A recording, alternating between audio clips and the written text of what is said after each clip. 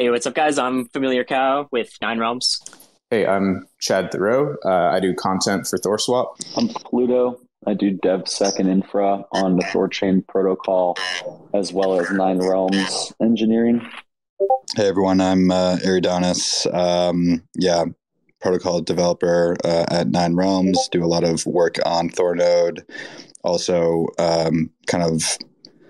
working on developer experience onboarding new devs into THORChain and helping DEXs integrate THORChain as well. Cool. So maybe we can start off with Eridanus because you put out an interesting thread yesterday on Twitter, just about some of the improvements of stability, security, decentralization, whatnot. I pinned it up on the top of the on the space here. If everyone could scroll up, you could check out the thread.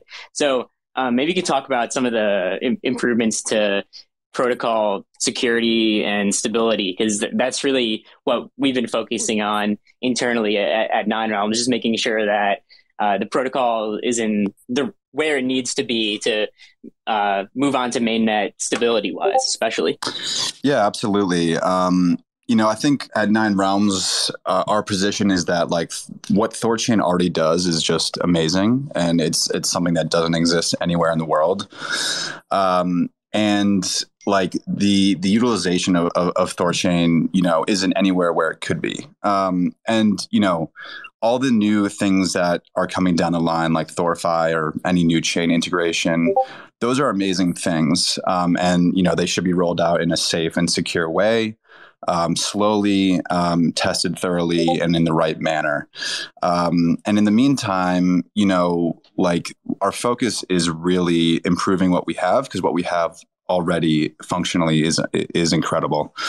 As we kind of trod slowly towards mainnet, we want to make sure that the system is working at its best, that our visibility into the system is working at its best, and we're pushing monthly, weekly, daily towards a more decentralized network, because that is really what's going to make it future proof. In that thread, I kind of just outlined a few things that are happening, and these are just things that have happened over the last week. It's a long list if we went through everything, but one of the interesting PRs that Son of Odin opened was a kind of ensuring that no one cloud provider, so that's like Google Cloud, AWS, Microsoft, etc., would have 33% of the active nodes on the network.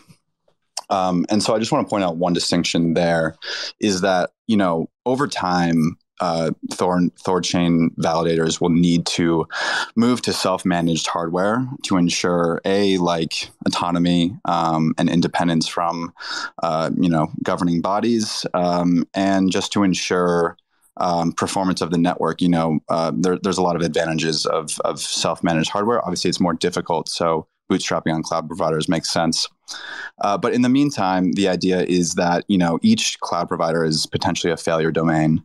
So if for some reason, not even governments coming in and intervening, but even if Google Cloud, for example, had a system-wide outage, you don't want more than 33% of the nodes on Google Cloud, because that will actually halt consensus on THORChain. So this PR will ensure that diversity, which is super important in the meantime while we move to the future of self-managed hardware. One of the things that's interesting to note about that, though, is that the vote for that measure has already commenced.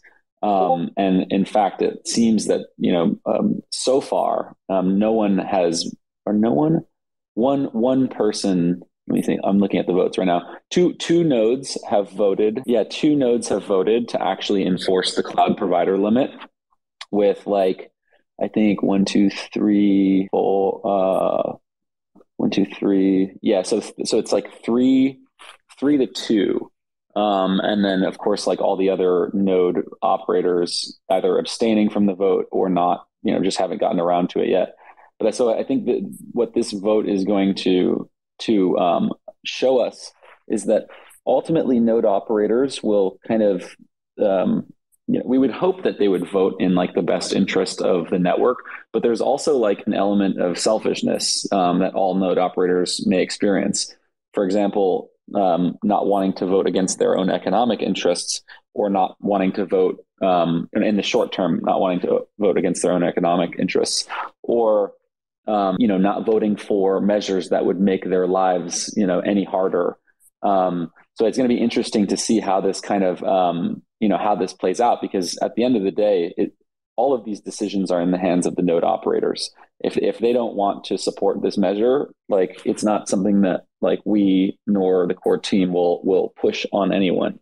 And so it'll just be interesting to see how this like plays out, because obviously doing this will require some node operators, like if they are on AWS and they churn out, they won't churn back in unless the amount of nodes running AWS is lower than what all the other node operators collectively voted for. Just this form of governance can sometimes be at odds with like the long-term goals of the network. And so it's our job as like core developers and as Nine Realms to kind of educate node operators on why this change is necessary, but then also make that transition as easy as possible for them, which means, our teams testing different cloud providers, providing options, providing migration strategies to really minimize the effect that this has on the operational overhead that is incurred by nodes. So this one's a super interesting one, and I think that like it's one of those things that's going to take a while to shape up, but ultimately, like getting proposals out there like this is a step in the right direction towards decentralization. Yeah, that's a great point. So I can see your point on like current node ops that are running on AWS, for example. They're probably unlikely to vote on it immediately, because even though they know that that's the direction that the network needs to head in the future, right now it would be quite a process for them to get onto another either another cloud service provider or start to run up a bare metal node. Is that like a big process to move on to like to find another provider or to spin up a bare metal node? What does that look like for a node operator who might be running on AWS right now? So I think Pluto, this is more your expertise, but I can at least speak to the cloud provider side. And the THOReau docs have guides for setting up on all of the most popular cloud providers. So if a node operator, and hopefully, and I think they all are familiar with, running cloud infrastructure, they really shouldn't have too much issue moving to a new cloud provider. It's just really getting familiar with like the intricacies and the nuances of the system. And that does take time, yes, but it's not impossible. And then in terms of hardware, that's, obviously way more complicated. But yeah, Pluto, I don't know if you have anything else to add there. Yeah, definitely. There's a certain degree of like just tweaking all the different cluster configurations depending on the different cloud providers. So, for example, like we know that AWS and Google just kind of work out of the box because they're ones that like either we have tested or people that we know have tested, and the reliability is there. They have pretty mature hosted or like cloud Kubernetes offerings. So like those are pretty easy, but then there's other providers like DigitalOcean and Azure whose hosted Kubernetes offerings are somewhat lacking. I spent some time with a node operator on DigitalOcean diagnosing just like little weird things where their volumes wouldn't, become unbound from their pods, which are basically what hosts the chain daemons that allows THOReau to kind of keep in sync with all the different chains. And so it's just little things like this, little peculiarities where like there is not parity between the major cloud providers in terms of the quality of the Kubernetes offering that they feature. Of course, day by day, those guys are playing catch up, but like Google no doubt has the best Kubernetes cloud offering, because Google like literally invented Kubernetes. So it's kind of obvious that they had a head start. Amazon's, was pretty bad back in the day, like when they first announced it, but like it's quickly catching up. And then, Azure and DigitalOcean are kind of just like playing catch up with those guys as well. So, it's one of those things where like, if you churn out and you were on AWS, but you can't churn back in, we need to ensure that like the amount of effort that is required for you to like transition over to a Kubernetes cluster running on a different cloud provider is minimal, but also that like we've tested out those configurations and like we can provide the best practices to say like, hey, you need to run on this type of hardware and like and this is just the best configuration. But it's something that we kind of debate internally quite a bit. Like on the one hand, we hope that people who run THORnode are like expert infrastructure DevOps engineers, and that they would be able to just kind of like figure this out all themselves, and that we wouldn't have to even maintain like the repositories that help people bootstrap the nodes, like that they would just be comfortable enough with the tooling that they'd be able to do it themselves. But what we've kind of seen so far is that they're not that quite there yet. But I think that over time, like right now, it costs up to $10 million to basically run a node that has 900K bond, which is the optimal bond at the moment. And so like that's a lot of money. But like when we start talking about the value of these bonds like being like north of 100 million, I expect to see a lot more. I expect to see like a lot more professional teams stepping up on the cloud infrastructure side. So I think in the long term, it should not be a problem to get a diverse pool of node operators that operate on a diverse pool of cloud infrastructure. But that's going to be an ongoing, it's an ongoing area of R&D for Nine Realms to provide the best possible experience for those node operators, regardless of which cloud provider they're on. Which anyone who's ever built like multi-tenant, or hybrid on-prem cloud architectures, like would know that that's a tremendously difficult task to like build a software stack and then also be able to maintain parity in performance and reliability across multiple cloud providers. So it's something we're continually striving toward. And it's going to be, it's going to be an evolution, right? Like decentralization will not happen overnight. It's going to be something that's going to require documentation, support, as well as incentives like the one that enforcing like a cloud provider limit would create. Do you have the current rough numbers on like what the majority is? Is AWS currently over 33%? Oh yeah. AWS is currently like 50%. So I think that's the first one. I mean, any node operators listening in now, if you're running on AWS, like I would think that you should consider to at least move over to Google or Azure or DigitalOcean. Now, one of the areas that we've identified for further R&D this year is also on the bare metal side.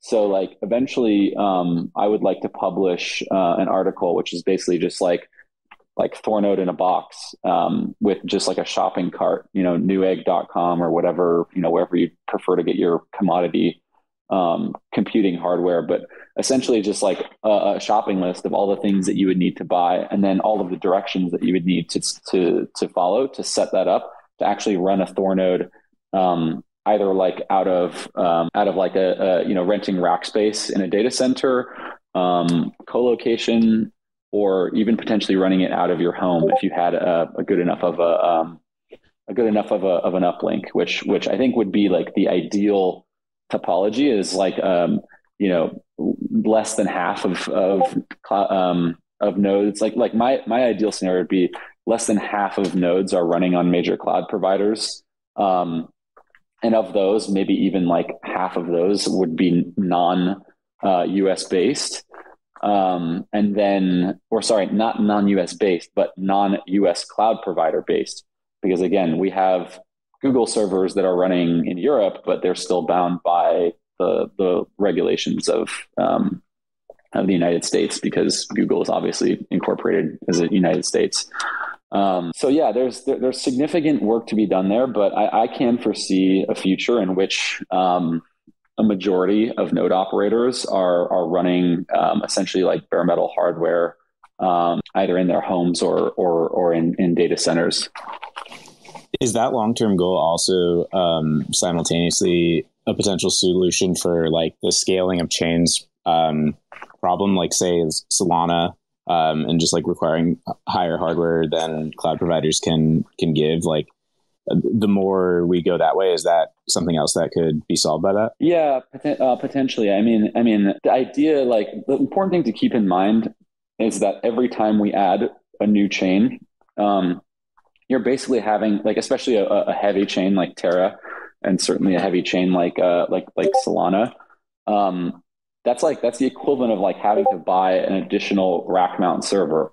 So like if you just think about like the physical hardware requirements of like running like THORnode right now, you would require like 7 units of rack space, seven or 8 units of rack space if you wanted to run like a completely dedicated bare metal hardware.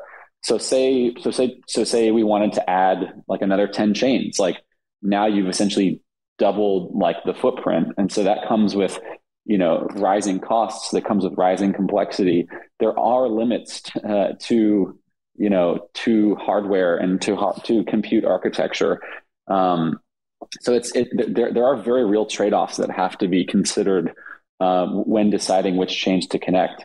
If anything, adding more chains quicker further cements our reliance on major cloud providers, because it pushes us further away from the possibility of regular people or even experienced infrastructure engineers being able to run this thing on dedicated hardware.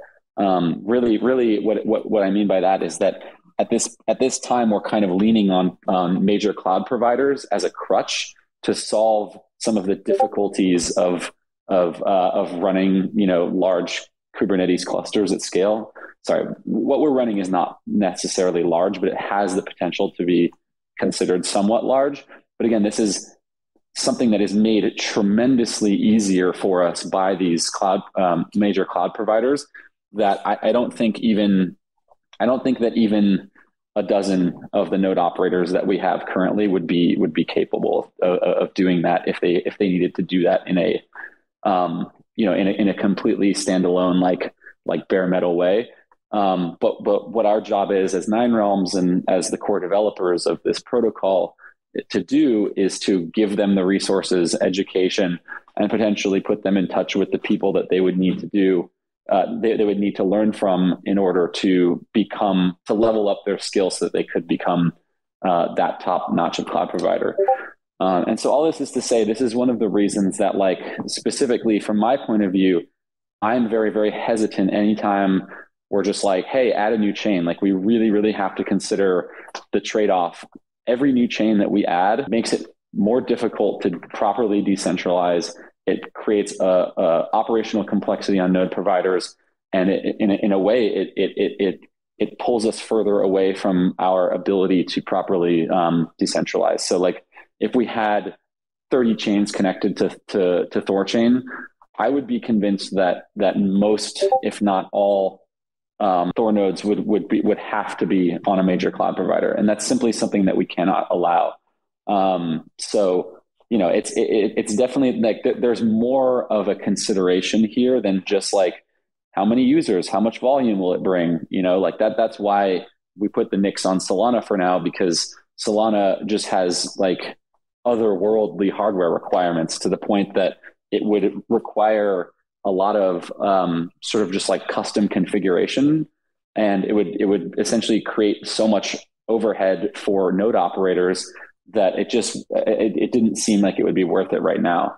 Again, that's something we can revisit, but it's very important to consider these sort of trade-offs when deciding which chains to add. Yeah, 256 gigabytes of RAM for Solana full node is kind of crazy, especially when considering it would probably double the infrastructure costs at least for running a Thor node currently, right? Yeah, you have to consider that when deciding. So like, yeah, that's why like UTXO chains, like super simple, lightweight, easier to add. Proof of stake chains like Terra and even like Cosmos Hub, like they have a fair bit more requirements. So it's a balancing act. And of course, the TVL, the possible volume, is on one side of the scale, and then on the other side of the scale is like the operational complexity or potentially the regulatory scrutiny that adding that chain would bring. So it's a careful balancing act, and one that's a little bit more nuanced than I see in most of the sort of like Twitter discussions that are going on about what's the next chain we should add. So there's a lot of factors at play there. I think part of that is just due to other projects not dealing with these issues because they just don't deal with running other chain daemons, and when you all these other projects that are doing cross chain, they're either on a singular chain, so it's not really a consideration they have to make, or they just they don't realize that THORChain is completely different in the architecture, the way it's set up. But this is a full stack right here of everything, not just running a THORChain node. Yeah, right, exactly. Yeah. Like every, not only do like we as developers of the chain integrations have to essentially become experts in how every other chain works, but all of the node operators should also have a baseline level of knowledge of how those work. So like back in the day, I used to work on a project that like had to run Geth nodes. And like, that was consistently one of like the biggest pains of like running a dApp was actually like running your Geth node. And like back then, people didn't even like, there got to a point when in the Ethereum chain where like, you couldn't even run a Geth node with a spinning disk. You had to like convert to SSDs, and there just like wasn't guides to even like do that back then. So just like little like nuances like that, like we can, as Nine Realms, we can provide sort of out of the box chain daemon installation that just kind of works. But like at some point, if there's issues with any chain, we like node operators will turn to us to basically tell them like, hey, this is how you're going to debug that issue. And so like, that's something that, you can rely on us for, but like what we would hope is that as more node operators come onto THORChain, they possess the skills to do some of that themselves, because that is truly what is required to make this thing decentralized at global scale and completely self-sufficient.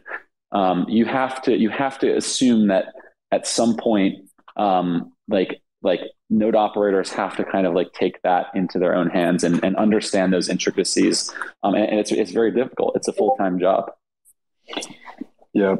And there could be some interesting sharding techniques to implement down the line. Like if we have 120 nodes and we have like 15 chains, a mechanism could be put in place where, some nodes run some chains, not every node runs every chain, for example. So that could be an interesting scaling technique to implement down the road, but obviously yet to be built. That's really cool to hear. Yeah, I had wondered that before, like for these more difficult ones, like could only 40, for example, run it. I'm curious, like just on this topic of new chains, are you guys working on any sort of models that would help somebody like me understand the actual way of like prioritizing new chains that's not just volume and activity, but actually factors in like the things you're referring to, like hardware requirements, regulatory scrutiny, because I think that'd be really valuable for like the broader community to have a better picture of like what it actually takes for each chain. Like say something like Avalanche. Like my impression is, it must be easy, right? Because it's EVM. But I would imagine there's like gaps in my knowledge. So it'd be really helpful to kind of really understand like the true cost in a way of of each potential chain and like weight that against, how much volume would it bring in kind of the more obvious components. That's a really interesting idea. Yeah, we have spreadsheets that kind of go through, all of the, all the factors that we look at when considering a chain. But we should definitely formalize that more and definitely make that public. That's a great idea. Yeah. And then just to speak on AVAX for a second, because you mentioned it, that is a chain that I'm actually looking into. And yeah, it seems pretty easy. I mean, the infra is small, it's fast, it's easy to set up. So I'm actually working on the chain client now, along with the other things. And the whole premise of AVAX is just the really lightweight node infrastructure, right? Like when I was looking into AVAX, that was really the thing that they touted as the major advantage that they have. Yeah, I mean, AVAX is super interesting because it's actually, it's a whole infrastructure setup to create your own blockchain. That's like really what they want you to do is they want you to create, they have what's called subnets. And so, like you can go on and create your own subnet and create your own blockchain using Avalanche as the infrastructure. And from what I heard, it's pretty easy. So, but they did something that was very smart is they created like 3 subnets to begin with, right? They stood up their own subnets. And one of those is called the seed chain, which is essentially an EVM copy of Ethereum with a different consensus mechanism because they use their own consensus protocol and a different gas mechanism. Obviously, it's much cheaper and faster. And transactions on the seed chain have instant finality, but you can still write smart contracts in Solidity. So there's like great interoperability with Ethereum. So we're like looking at the connection that we have with Ethereum as the existing model. But one thing we're doing is right now when we kind of implement new chain clients, they're pretty different between different chain types, right? So you have your UTXO chain like Bitcoin, Dogecoin, things like that. You have an EVM chain like Ethereum. You have Cosmos-based chain like Terra. And each of these have different nuances, right? So building it out the first time is the most difficult. So Pluto just spent, 2 months, 200 commits, whatever it was on the Cosmos chain, Terra. But now that we have that chain client, it will be much faster to build the chain client for something like Atom. Which is great. And so one thing we want to do is kind of help speed up that process and reduce code duplication by like kind of creating a generic protocol, generic interface that handles a lot of the, the plumbing and the boilerplate code that's the same between different chains that implement the same kind of base mechanism. So I'm working kind of on like an EVM based client that will handle a lot of the things that are similar between every chain that is EVM based and supports the Ethereum RPC spec. So that's like AVAX, Phantom, Binance Smart Chain, Ethereum, obviously. So we want to kind of like reduce code duplication, which reduces like attack surface area. Obviously, you test once and, that kind of just simplifies things. So that's something that we're working on aligned with the AVAX chain client. My heart goes out to you, good sir. EVM is such a beast. It really is, but it's worthwhile, obviously. So yeah. So let's talk real quick because this is really interesting. Like as we start to gear up for mainnet, and I think we'll talk a little bit more about mainnet in a bit. But as we start to gear up for mainnet, like we want to I want to just take you guys back to where we were. I think it was in like December, maybe November of this last year. And there was like, we were very, very rapidly like approaching the caps. Caps were constantly full. There was this question like, okay, even if we launch Terra, do we have enough bond to secure all of those assets? And so like we really shifted our focus to attracting more bond to the network. You fast forward to now, and we've, I believe, doubled the amount of bond. There's currently $639 million bonded into THORChain. So like we definitely hit that goal. All of the efforts that we took, especially the bond weighted rewards, as well as the pooled validators, which allow multiple parties to pool into one node. Those all I would consider that to be a success insofar as we have reached the goal of essentially being able to kill the caps, and we have plenty of space left to add more liquidity. And so what that's happened is that we've tipped the incentive pendulum really far in the opposite direction. Now there's way more bond than there is liquidity. And so node operators are only earning about 10% APY right now. And so there's two things that we can do for node operators for them to earn more money from their nodes. One is obviously increasing the APY. The other is increasing the price of the token. And so one of the things that adding new chains does is it kind of directly pushes on both of those levers. One, in that people are buying Rune so that they can pool their token against Rune inside of liquidity pools. That creates buy pressure. So I think we saw a lot of that with Terra. Was not only people just from the Terra community getting hyped up about Rune, but also like people buying big slugs of Rune so that they could pool. So they could pool against Rune. So where we are today, I think, what's it been, like 2-3 weeks since we launched, and we've got about 85 million in liquidity. So every million of liquidity that goes into THORChain increases the APYs that bonders receive.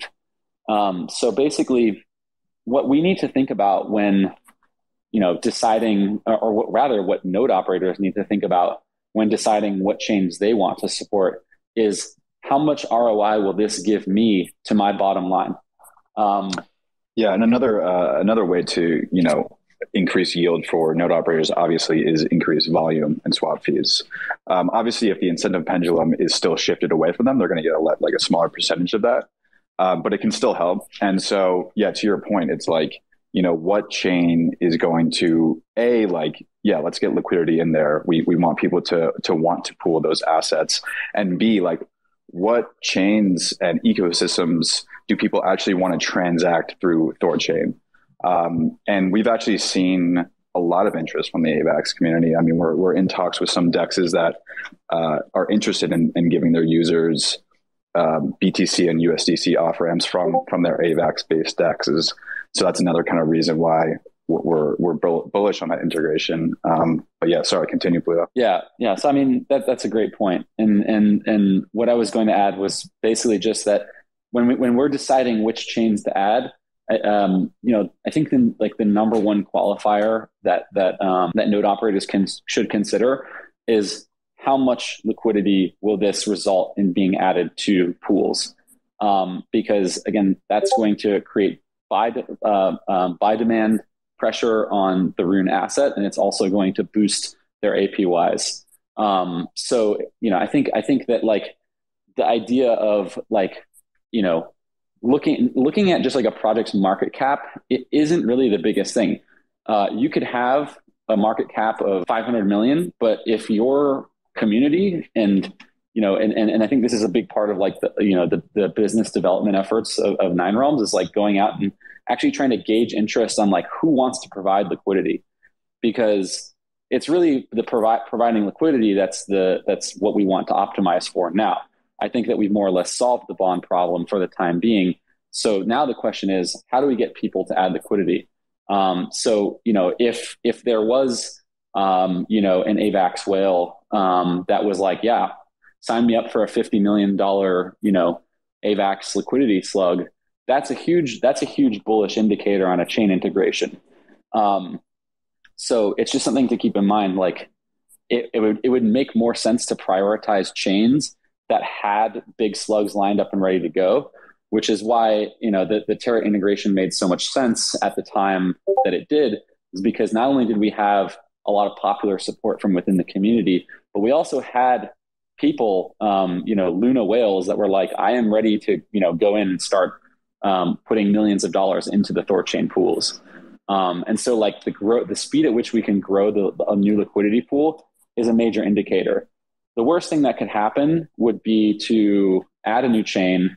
Now all the node operators are spending, another $1,000 a month to basically maintain that chain. The core devs are spending our time and effort to both build the chain integration, but also to support that chain. Anytime there's a hard fork, anytime there's any issues with the chain, anytime there's any updates that affect our chain integration, we have to keep on top of those. So like the worst thing that could do that would be that like we would add a chain integration and they would only bring, less than 10 million in liquidity to the platform. So to me, that's like the number one thing we need to gauge is how much liquidity will this bring to the platform? Because I think the volume thing is going to solve itself in the long run. In the long run, we're going to add many DEX integrations, which are basically, you're not even going to know that you're using THORChain under the hood. You're just going to be swapping AVAX to BTC on, Paraswap or wherever. And you're just like, THORChain will be opaque to you.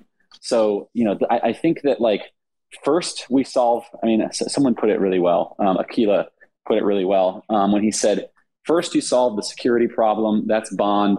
Then you solve the liquidity problem, which is where we're at now. And then throughout the rest of this year, we'll be solving the volume problem by going after the DEX integrations, which Eridanus can speak more to. Yeah, absolutely. And also want to touch on something along those lines is, and this is something that like I think about, and I don't know how many people agree with me, but we have Bitcoin Cash, we have Litecoin. Bitcoin Cash, there's $4.6 million of liquidity. Litecoin is 5.1 million. And Litecoin is raking in 500,000 of volume a day. Bitcoin 100K of volume a day. In my opinion, we also need to think about the process of churning out chains and sunsetting chains, because that's two chains right there that we could save our node operators, in my opinion, a lot of hassle, and leave space for the more active chains. But that's something that hasn't been flushed out, but in my opinion should be. Do you think that with Bitcoin Cash and Litecoin specifically, that those are giant asks for the infrastructure? Like, do you think those add a lot to the cost where supporting them might not be worth it for the network? I think, so they're UTXO chains. So yeah, Pluto, you can definitely speak more to it. And I think that's part of, obviously they're in the top 20, right, market cap. So it made sense. And it was just kind of a copy of the UTXO chain client. So they are simple. But obviously any chain will increase load to a validator. Yeah. I was going to say that, but to date, because Bitcoin Cash and Litecoin have slow block times, so we're not like reporting the fees very often. We're not, they're not dealing with a ton of transaction volume. I would say that overall the load that it creates on THORnode is not very high. And from an operational perspective, I don't think that there's ever been a time when we've had to intervene to like debug Litecoin or Bitcoin Cash. But I think that regardless, what you're saying is true. We do need a process for offboarding chains in the event that they're not performing well. I think likewise, we also need, a way to sort of experiment with these longer tail chains before bringing them into mainnet. And so there's going to be, we'll have some more details on how that will look soon. But like, even if THORChain was just a venue for trading, all of the top L1s in the world, like it would still be an extremely revolutionary product, and the DEX aggregation pattern could essentially tie the rest of those, close the rest of those loops. Yep. Let's talk about mainnet. Yeah. Yeah, sure. Cool. So yeah, last time, I think sometime in December, we put out an RFC, basically a request for comment on the path to mainnet, sort of what we see as the prerequisites for reaching mainnet. Those were network secured by diverse teams. So again, 9 Realms, THORSec, stepped up, seamless churns. So, there's been, we had some hiccups on the ETH and Terra networks that, have been patched recently, but aside from that, we're in a much, much better place than we were at the end of last year. Things have been running very smoothly to the point that I'm finally getting 8 hours of sleep again. So that's really nice. We've grown bonds, as I previously mentioned. We launched StageNet to essentially act as the canary network for testing new chains, and we successfully added Doge and Terra, which were the first new chains to be added since multi-chain was launched. So in that sense, we've essentially proved out THORChain as not only a network, but as an operating model for adding new chains, for onboarding new community members. In this time, we've also expanded the footprint of XChain.js.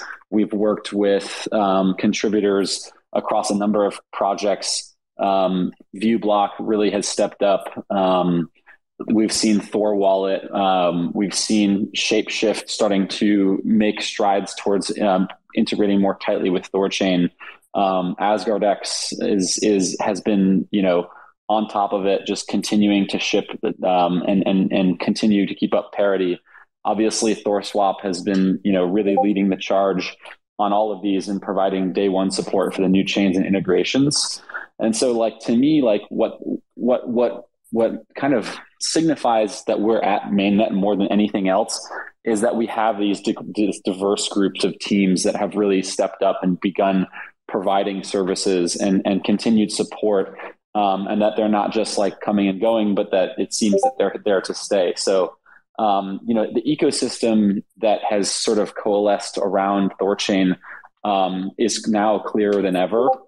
And so, basically, that is to say, I believe that we've reached all of the, the major sort of checkpoints for mainnet, and we're basically there. So I think that I can't announce an exact date, but it's the time is nigh, and I would actually invite when we have people come up for Q&A, or if Chad or Eridanus or Cal have any other things that they would like to suggest, please do. It's just let us know what your definition of mainnet is. But as far as where I would like to see the network, I think we're there. So yeah, we should look out for an announcement on that coming very soon. I've been working on revamping the THORChain.com website. So in parallel with the announcement for mainnet, we're going to see a completely revamped THORChain.com website that will really, really improve how we communicate what THORChain is, and what you can do with it to what will undoubtedly be the large influx of newbies coming in as a result of our declaration of mainnet. Not to mention just the importance of mainnet as a designation is that it essentially, one, it casts off our sort of blanket, we'll call it an excuse if things go wrong. We're no longer, it's taking the training wheels off, right? We can no longer say, oh, well, it's ChaosNet. It's basically the stamp of approval that says this thing is ready for production. It's ready for prime time. And then the other thing that it does as well, I forgot, what was I going to say? Someone else can.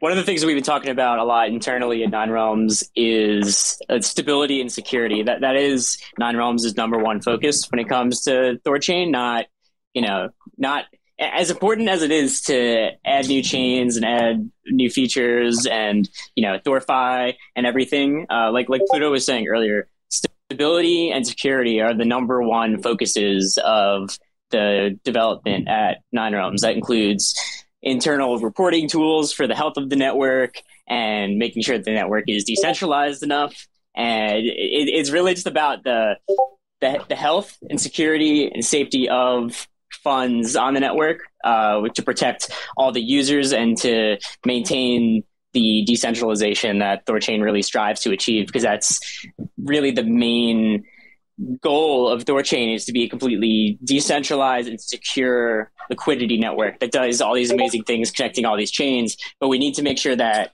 we're doing it in a safe way where everyone's funds are secure, and that's the number one focus of what we're doing at Nine Realms, and that's what we want to keep bringing that energy into mainnet, because that's really what we've been focusing on since July.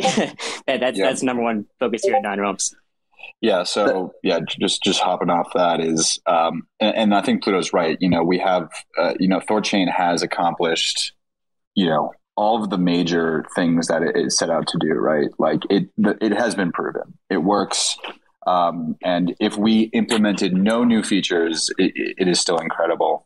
But obviously there's some housekeeping things that we want to tackle as well. So just a few examples of like some things that Nine Realms has suggested.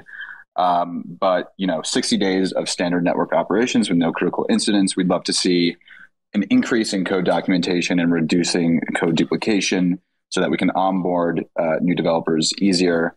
And then along those lines, just more documentation and guides to build THORChain, build on THORChain, run nodes, this stuff. And then like disaster recovery processes and documentation. So, if a node goes down, it gets completely borked, unrecoverable, we can still recover those funds through, the TSS ceremonies. So we need to prove out those processes, and then like automatic TSS backups for node operators. So that's just a few things that like we've highlighted as more like housekeeping things that are away from like major functionality that we'd like to handle.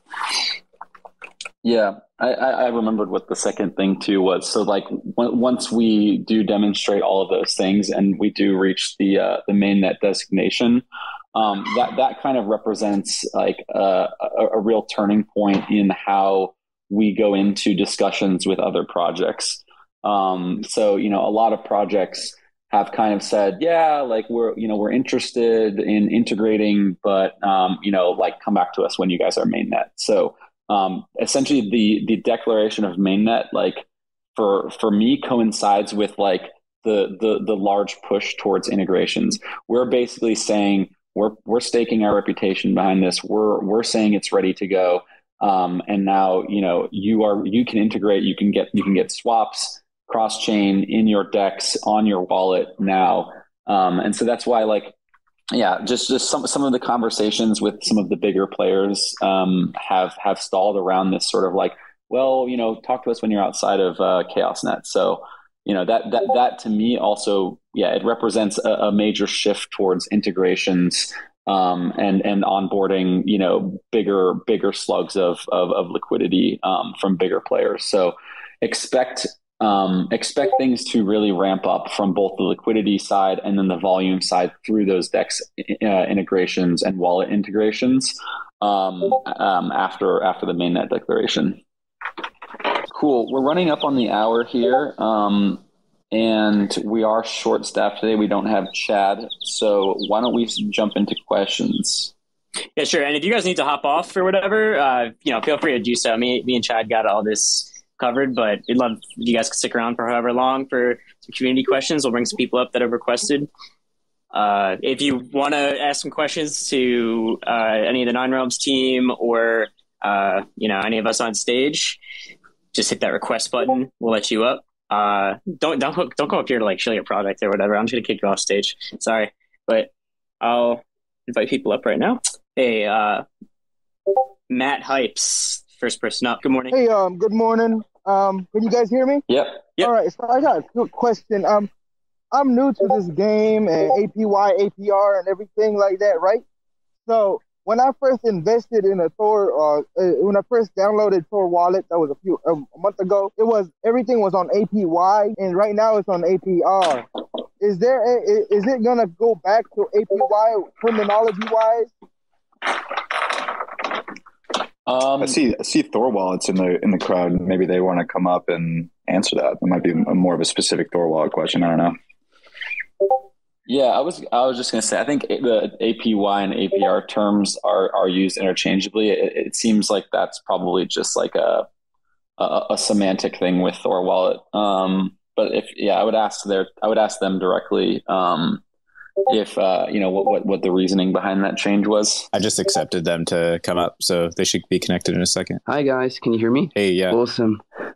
Just regarding the APY, APR thing. So we worked closely with the Midgard team and did a major overhaul, and then did the calculation from scratch, as we've found some errors basically in the math, and then also decided that APR is probably the better term, although understandably they can also kind of be used synonymously.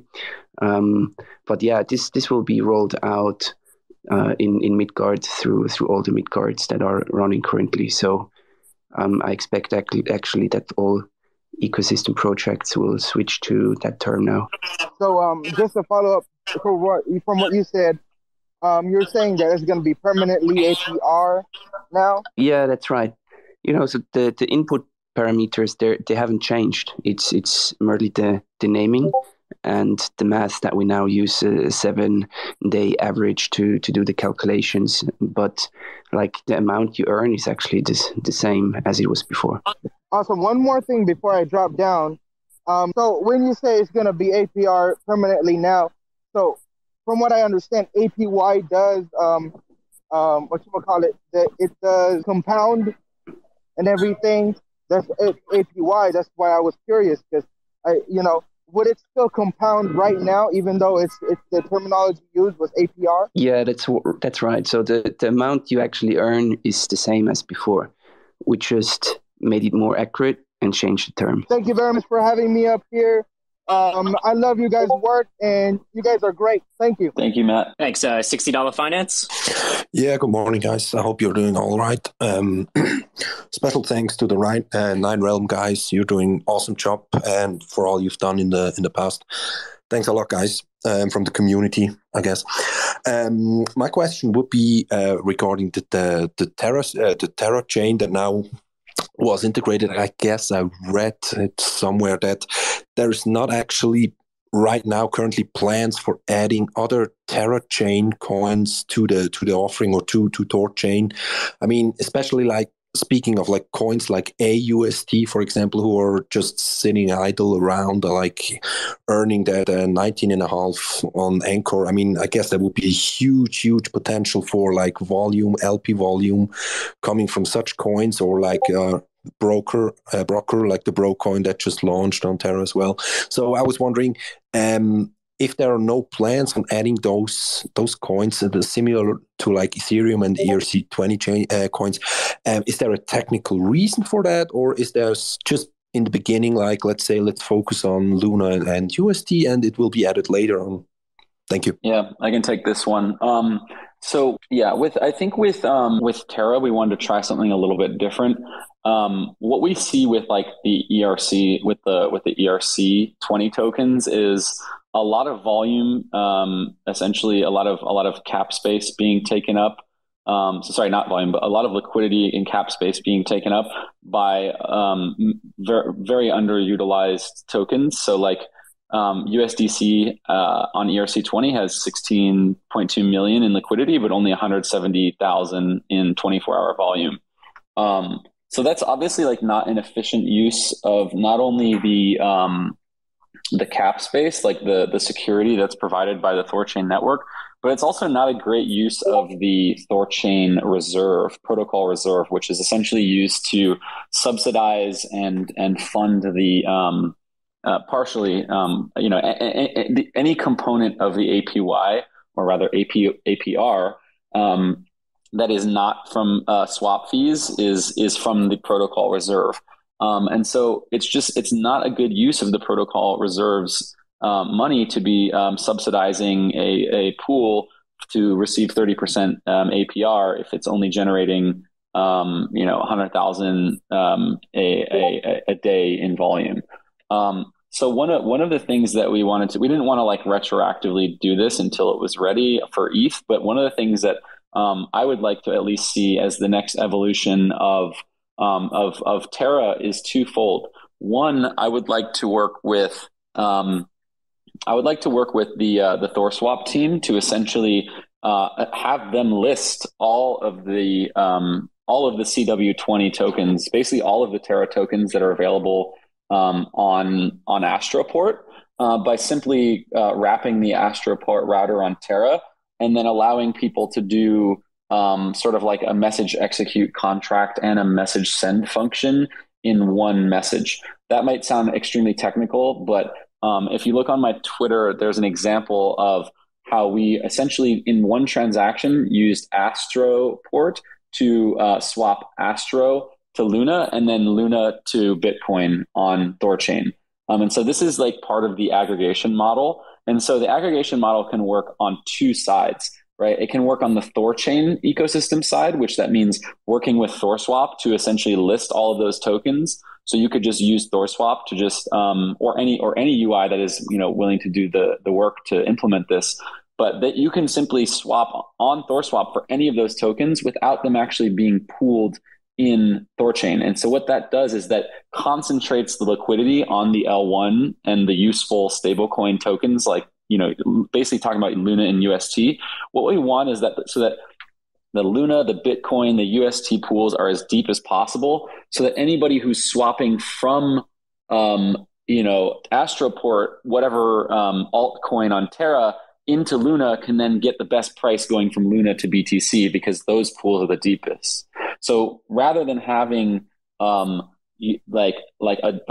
Astro pool that only has 5 million liquidity, you're actually going to get a better price if you use Astroport to swap Astro for Luna and then use THORChain to swap Luna for BTC. And then you've created a bridge from Astro to BTC where the user gets the best price. The protocol reserve isn't needlessly subsidizing a shallow pool, and we're reserving cap space for the most productive assets. That's my vision for like how THORChain is used. And the front ends kind of work kind of into that strategy. And then on the other side of that coin, I would like to work with Astroport to integrate THORChain to allow them to list BTC on their DEX, right? So this is part of this is inward facing DEX aggregation, by adding and wrapping contracts of external projects. Again, I say wrapping a contract, I don't mean any wrap tokens. These are all native tokens on those chains.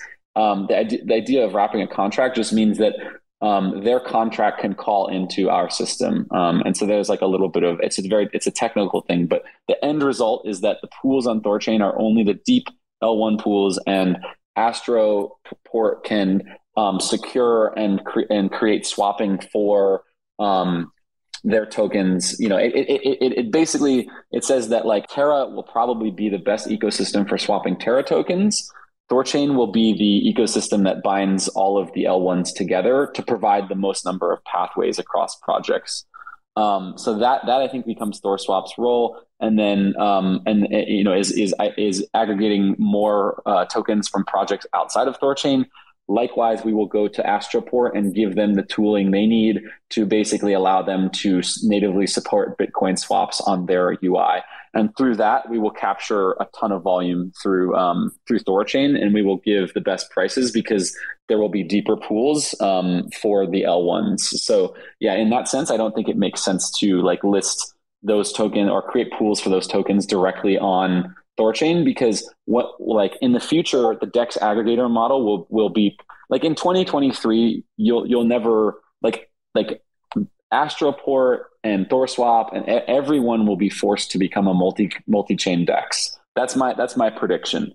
Like either you're a multi-chain DEX or you're not, and somebody else builds a multi-chain DEX that just like grabs liquidity from Astroport's contract and then ports it over into THORChain. And so like what this is going to become is it's going to become a race to whoever can build the best UX and attract the most users to their DEX aggregator. And so our job, like with THORChain, will be as Nine Realms, will just basically be to advocate those connections and help teams sort of get on board with this new multi-chain world.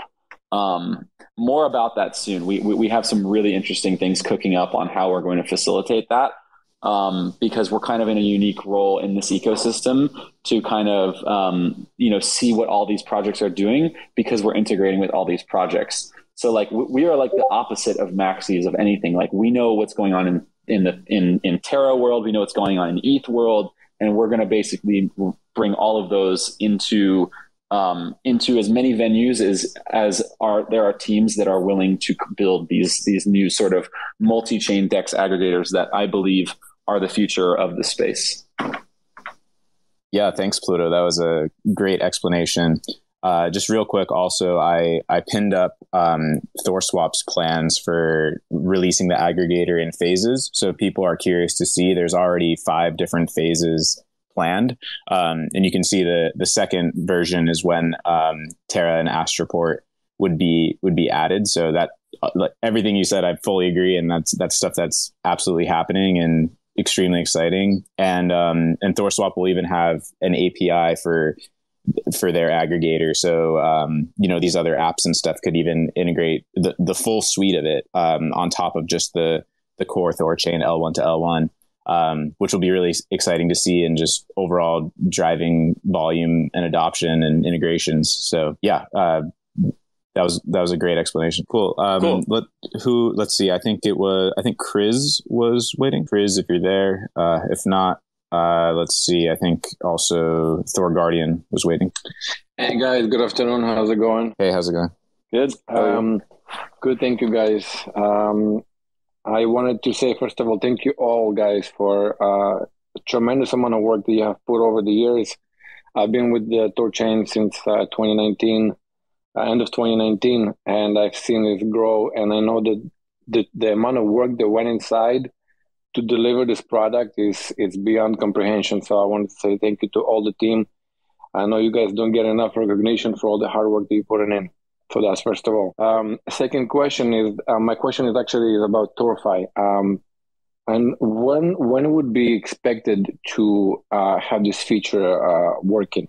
There's no specific dates for it. Like everything is going to need to undergo strenuous testing and modeling beforehand to make sure that we're not introducing any vulnerabilities and to make sure that the system won't crumble under stress. So we're making sure, again, the number one focus of at least the Nine Realms team on our side is security and stability. So that includes strenuous testing before any of this stuff goes out. So I believe Chad in the past has put a summer target on it, like a June, July target. We have no idea, to be honest, because it's all just up to how quickly we can work through everything. The core team has to go through the implementation of it and actually, coding out all the features. And then we need to go through the modeling and making sure that it's, economically secure and that all the assumptions are correct and that it actually makes sense to implement. So I would expect this summer at the earliest. I got you. Okay, so yeah, so like a long term, more or less, I think by the end of the year we can have this feature working. Okay, sounds good. Thank you so much. That's the question that I had. Cool, thanks for coming up, Davey or Chris, if you're there. All right, Davey. Hey, what's going on, gentlemen? Man, great tech. Everybody already knows that the timing could already, never be any better. I just found you guys podcasts. I'm gonna be going through just old stuff, listening to it. But one thing, how did the Nine Realms team get together and have the most decentralized type of product and still give weekly reports, quarterly updates? How did the inception of the team? I've never heard anything about it, and I really want to hear it from you all. Thanks. Yeah, I'll let Pluto go into this because he definitely knows the whole story. But just to be clear, Nine Realms is not the core development team. We're a separate team that just works alongside the core development team. Just because it's a decentralized system, so we're just another team that works on the protocol. So yeah, Pluto, let's hear. Yeah, great point. In the spirit of sort of decentralization, there's no one team that takes responsibility for the whole project. It's definitely a group effort between multiple teams, and we expect as the project matures for there to be more teams even that emerge to essentially help with the stewardship of the network. I can tell you for one that I was tricked into joining Nine Realms. No, I'm just kidding. But I was originally doing a node operator for essentially a large Rune whale, and I was operating his nodes just kind of on the side. And then Gavin, the co-founder of Nine Realms like was like, hey, let's chat about node ops, and I was like, cool.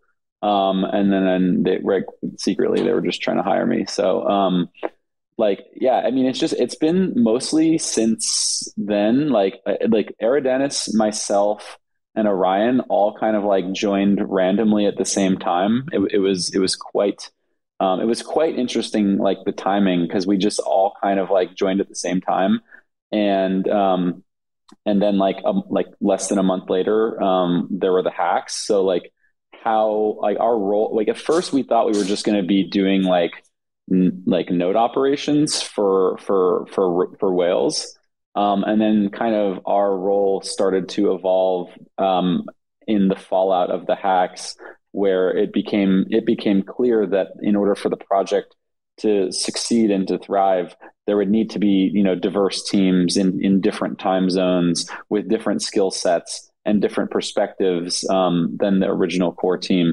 And so we still work closely with them today.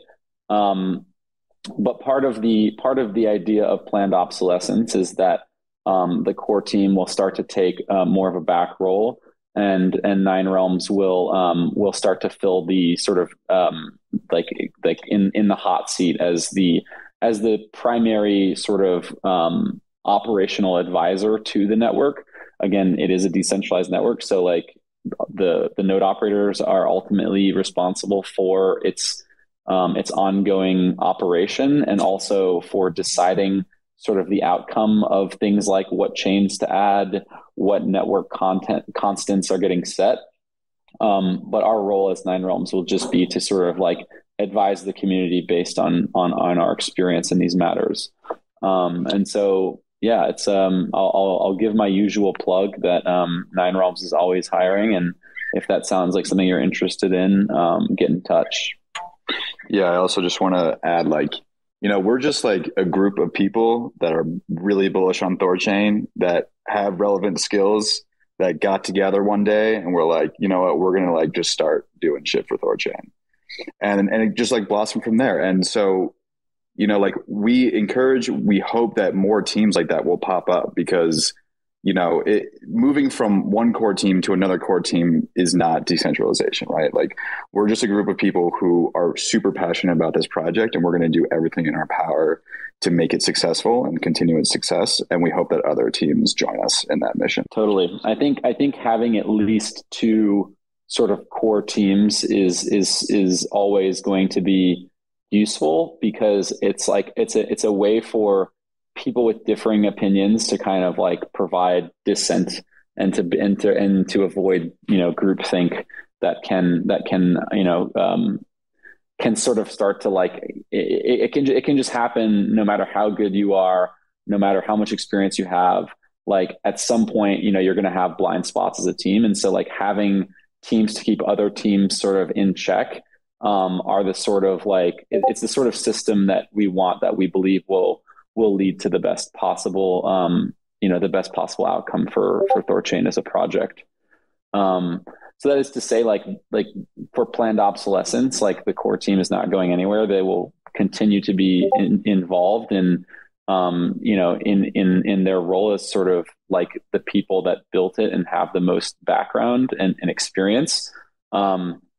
But Nine Realms will be jumping in the driver's seat at that time, and we invite any other individuals who either want to join Nine Realms or to form their own teams to essentially, you know, be the next in line, or to provide that dissenting opinion. That's something that we very much want, and as part of that transition, we will be taking over parts of the treasury. So again, like, there is funding for people. Like, if all a team has to do is show up and like prove themselves, and they can get a piece of that as well. So that was basically what happened to us. Like, there was no expectation that would be the case. Like, we were just like, we're just going to jump in and just start contributing to this, because, you know, it can help us become thought leaders, and people would trust us to like run some nodes for them. We never expected it to take on sort of the what it has become today. And so likewise, like anyone who, like, basically the possibilities are limitless, and we're open to working with as many people as humanly possible. Like, all we want to do is work with smart people on this project. Let me just add to that and say that anyone in the audience, anyone that's part of the community, can get involved and, be on this level of, being part of these teams for THORChain, and like really make a difference in, the operation that is THORChain, which is a huge operation. Like, myself, I started a THORChain sneaker project in July and started doing Twitter Spaces, and now I'm up here hosting these Friday podcasts somehow. It's kind of crazy how this stuff all shakes out, but literally anyone could be up here doing this. All you have to do is take some initiative and network in the community, meet people, talk to people, and if you're passionate about THORChain, there's to make a difference and really do something. Yeah, I'll just add one more thing. Oh, sorry. No, go for it. Oh yeah, I was just gonna add one more thing. Like, Nine Realms' role is really just like more of sort of like coordination and operations than it is anything else. Like at the end of the day, this ecosystem is only as strong as its third-party contributors. So those teams that I mentioned before, some of them are very visible to you, like the THORswap team, AsgardX, ViewBlock. Some of them not so visible. So we have people behind the scenes like writing, bots, doing bare metal node stuff, doing, and then of course there's like this whole without those teams, THORChain could not exist. So really, Nine Realms' only role is to continue to find and curate and fund and help assist those teams to become, an even bigger, magnifying function for the ecosystem as a whole. Awesome. Thanks, guys. Great job. The tech is absolutely amazing. I kind of wish I would have started off with Rust versus Solidity, but it is freaking amazing. Thanks. Thanks, Ben. Hey, Smith. Oh, wait, I think Smith was up here first. Sorry about that. Don't wrap your Bitcoin. Hey guys, thank you very much, and thanks. I could listen to Nine Realms all day long. It's so reassuring and so bullish. I just wanted to ask about chain integrations, and I'm sorry I missed the first 5 minutes maybe. So I joined when you were talking about AVAX. And I did a little Twitter poll, and it was really good. 1,500 people voted, and basically, I think everyone agrees on the chains that are the priorities, and they're the same priorities as the core team and the community already have. It's like Haven for privacy and Cosmos IBC for all sorts of reasons that we know. And then there's a lot of support as well for doing EVMs, which you were talking about, especially AVAX, and also after that, Binance Smart Chain or BNB Chain, which no one's very hyped about, but it's an off-bridge, an off-ramp from Binance, and it's sort of it's heavily used by people with MetaMask. And what I wanted to ask about was just, and I know the priority is stability and security, and it has to be. So that's really good, and that Nine Realms brings that focus. But I just wanted to ask, in terms of, so Haven is probably, I heard, a few months away. I was just wondering if, given that what Pluto was saying about AVAX not looking that difficult to do, and Smart Chain being basically an ETH fork, is it possible to do some of that like low-hanging fruit, easy integration, high volume stuff sort of in parallel, so that we can be sort of adding users and volume in the meantime and sort of carry on the momentum, the huge momentum that Terra brought, because really it's the first network that's cheap to use and high volume. And the only other, well, there's Solana, which is difficult, but really Ethereum, and these Ethereum sort of, like, they're almost they're almost L2s, although they're not. But they are the main galaxy, really, of sort of actually existing DeFi users. And so I was just wondering if it would be possible to sustain that momentum by, while doing the difficult stuff, sort of just picking some of that low-hanging fruit. But that's a bit of a personal thing. I think that's a really good idea, and lots of other people do too. And the second question was about Cosmos. So, well, sorry, I don't fully understand, but we and Terra are part of the Cosmos ecosystem. And I was talking to Chad THOReau, who thought that integrating with the IBC was maybe quite straightforward. So I was just wondering if that was something that could be done sooner rather than later as well. So cheers, guys. Those are the questions. Yeah. So, all great questions and great points. So, everything is just a balancing act, right? Between stability, security, exposure, bringing new users, onboarding them, and everything needs to be done safely. So yes, of course, things can be worked on in parallel, and then it just becomes a question of sequencing. Obviously, you don't want to do too many things at once. You don't want to ship to new chain integrations at once. You don't want to be declaring mainnet and a week before you integrated a new chain, and then a week later you have some sort of churn bug that brings churns to a halt. So everything needs to be thought about in that way. I hear your point about kind of taking advantage of current momentum, and I think yes, integrating new chains is one way to continue it, and I think there's other ways that are potentially even lower hanging fruit, such as integrating new dexes on chains that are already are integrated. So we're in talks with a few Ethereum dexes to take advantage of the dex aggregator pattern, and that will just the more communities we can plug into. And get users from, the better, right? So they will be excited to give their users native BTC off ramps, and we will obviously enjoy the volume because of that. So yes, chain integration is one way, new DEX integrations another way, and then just finding additional use cases for THORChain, which there certainly are.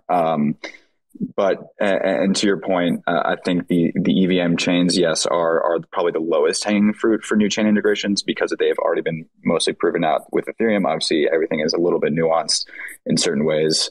But yeah, I think a lot of that can be kind of in parallel worked on. And then again, coming down to the question of sequencing and what the community thinks about like mainnet and the sequencing of a new chain before mainnet or after mainnet.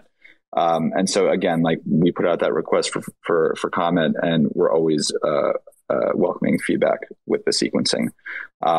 So that's kind of to point on the first question. And the second question for IBC is, so there's a little bit of a distinction with IBC. So originally we explored the idea of integrating IBC into our liquidity pools, which would give us the ability to kind of tap into every IBC connected chain. However, that doesn't really fit the model of THORChain, right? Because IBC is basically run by these relayers that kind of pipe messages to each IBC connected blockchain, but they're not right now economically incentivized. So we wouldn't want our validators to run that extra infrastructure to run the relayers because people could just kind of spam the relayers and bring them down. DDoS our validators, and it would just add additional complexity. And we already have a mechanism for communicating between chains. That's exactly what THORChain does. So that's like the Bifrost interface. But there is another way to use IBC, and that might be the way that you're referencing. And that is to be able to basically beam native THORChain assets into other projects in the Cosmos ecosystem, and that is something that is very possible. We actually have a PR open to enable that. But one thing that we need to be careful of is, again, the economic models that we are potentially affecting. So one option would be to allow Rune itself to be piped out into other dexes to be traded and create new markets. That's a possibility. I think, obviously, we want Rune to participate in the network through liquidity pools and bonding. So we don't want we wouldn't want 200 million rune sitting on Osmosis DEX, for example. We want it deployed on THORChain network. So there is a slight risk there, although it could be a good way to drive demand of the rune token. The other things that could be beamed out are synthetic assets that exist today or derived assets that will come with THORFi.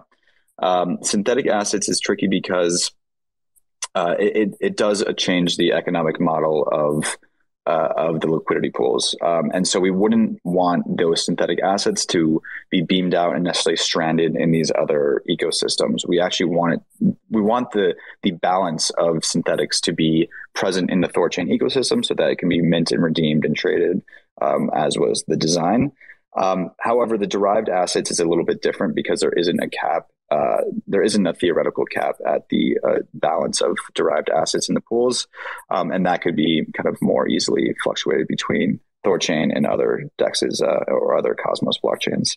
Thank you for the super comprehensive answer. Really helpful. I mean, just to throw in my 2p worth, if we're talking about the sequencing and EVMs and mainnet, personally, if sort of putting EVMs on hold while we do mainnet, so there's a bit of a pause then, and it's stability and security, and then it's mainnet, and then there's a little bit of a pause because you don't want to do anything too sort of disruptive just after you've announced mainnet. So to be honest, to me, that sounds like you're talking about 3 months, even more, 6 months before integrating an EVM, which is like the core of actually existing sort of used DeFi and volume.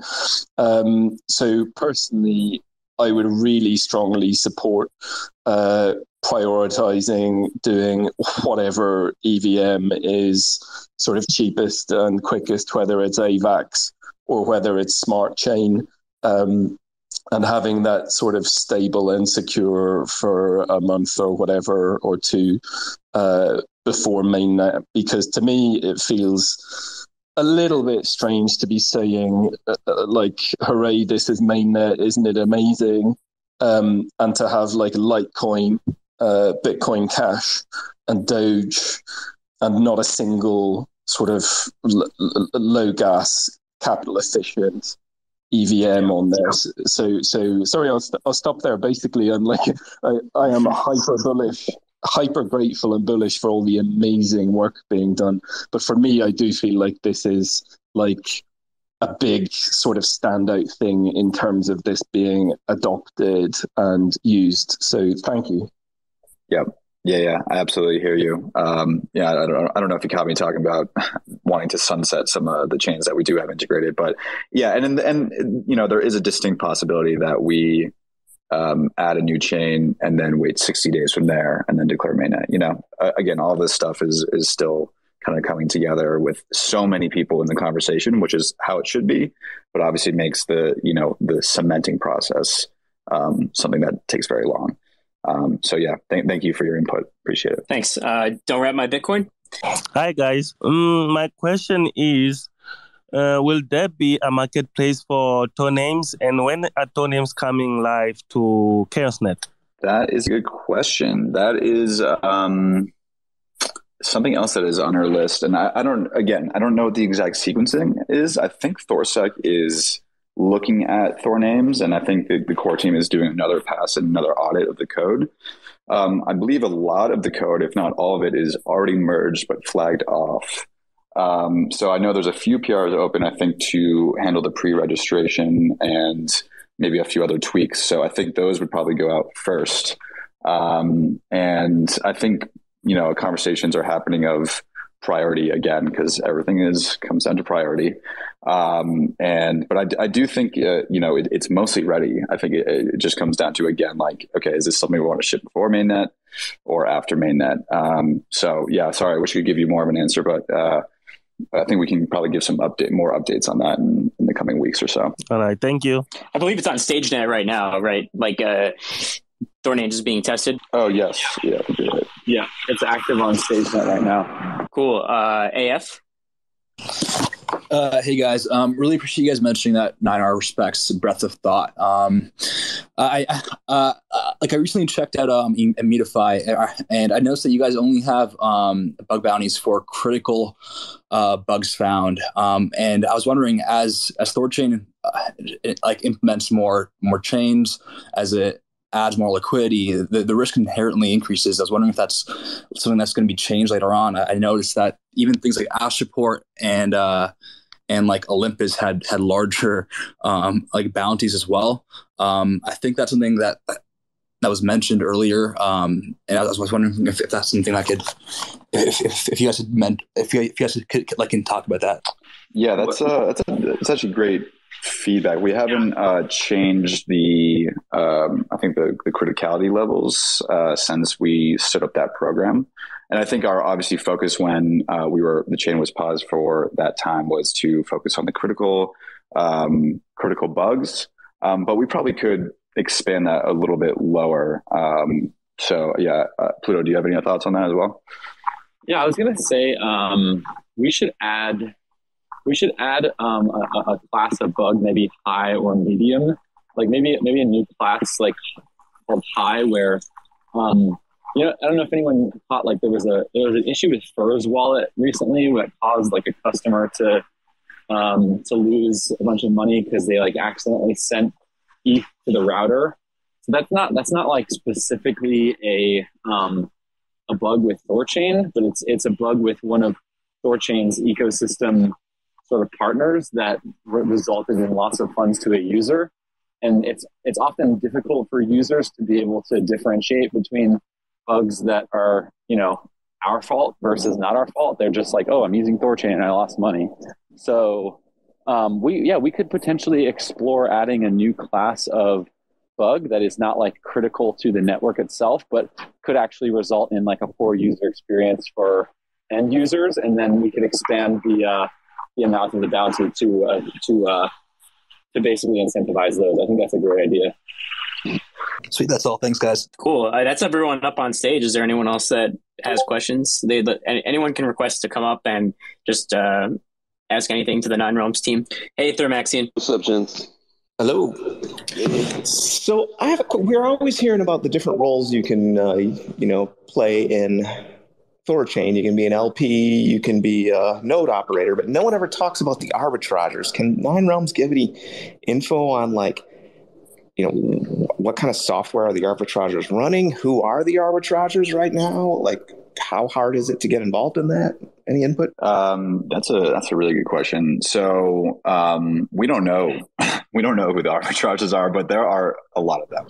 I mean, we track addresses. I mean, that just have transactions every minute. So it's quite obvious who these people are. But I know that the core team, years ago, put up a repo, and you can actually go to it in the THORChain GitLab organization. There's an RBot kind of framework or just kind of example, and it might be outdated at this point, but it was just kind of the general example of how someone could do it. And in terms of like what software people are running, I would assume either Python or Node.js or something like that. I mean, it could be really any programming language that you are proficient in that has like network capabilities. So yeah, I mean, but yeah, we don't really know who these people are, and anyone can run an RBot. That's for sure.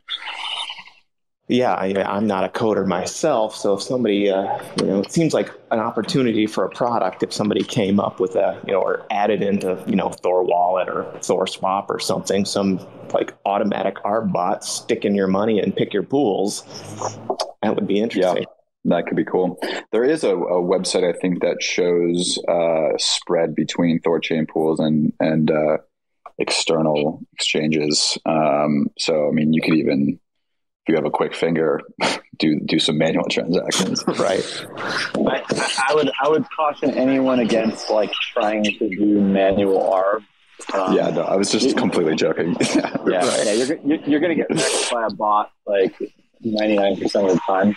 It's funny. Anytime like the chain gets altered, people are like, "Oh my god, so and so token is that I'm gonna, as soon as it gets unhalted, I'm gonna try to swap it," and then they get wrecked because some RBot is already like got their synths loaded up and just like arb the price in 0.1 seconds. So yeah, I mean, arb is one of those things that like I don't think that there will ever be a product for it, because why would you why would you create a product where you'd share your profit when like the arb bot intellectual property is like worth way more than the capital of some random people. Like if I wanted to create an arb bot and I said like I have a strategy that can like earn, you know, X amount, like I could basically take as much capital as I needed from a silent investor. Like I've never seen like an arb bot product in this space that actually like works well for everyone.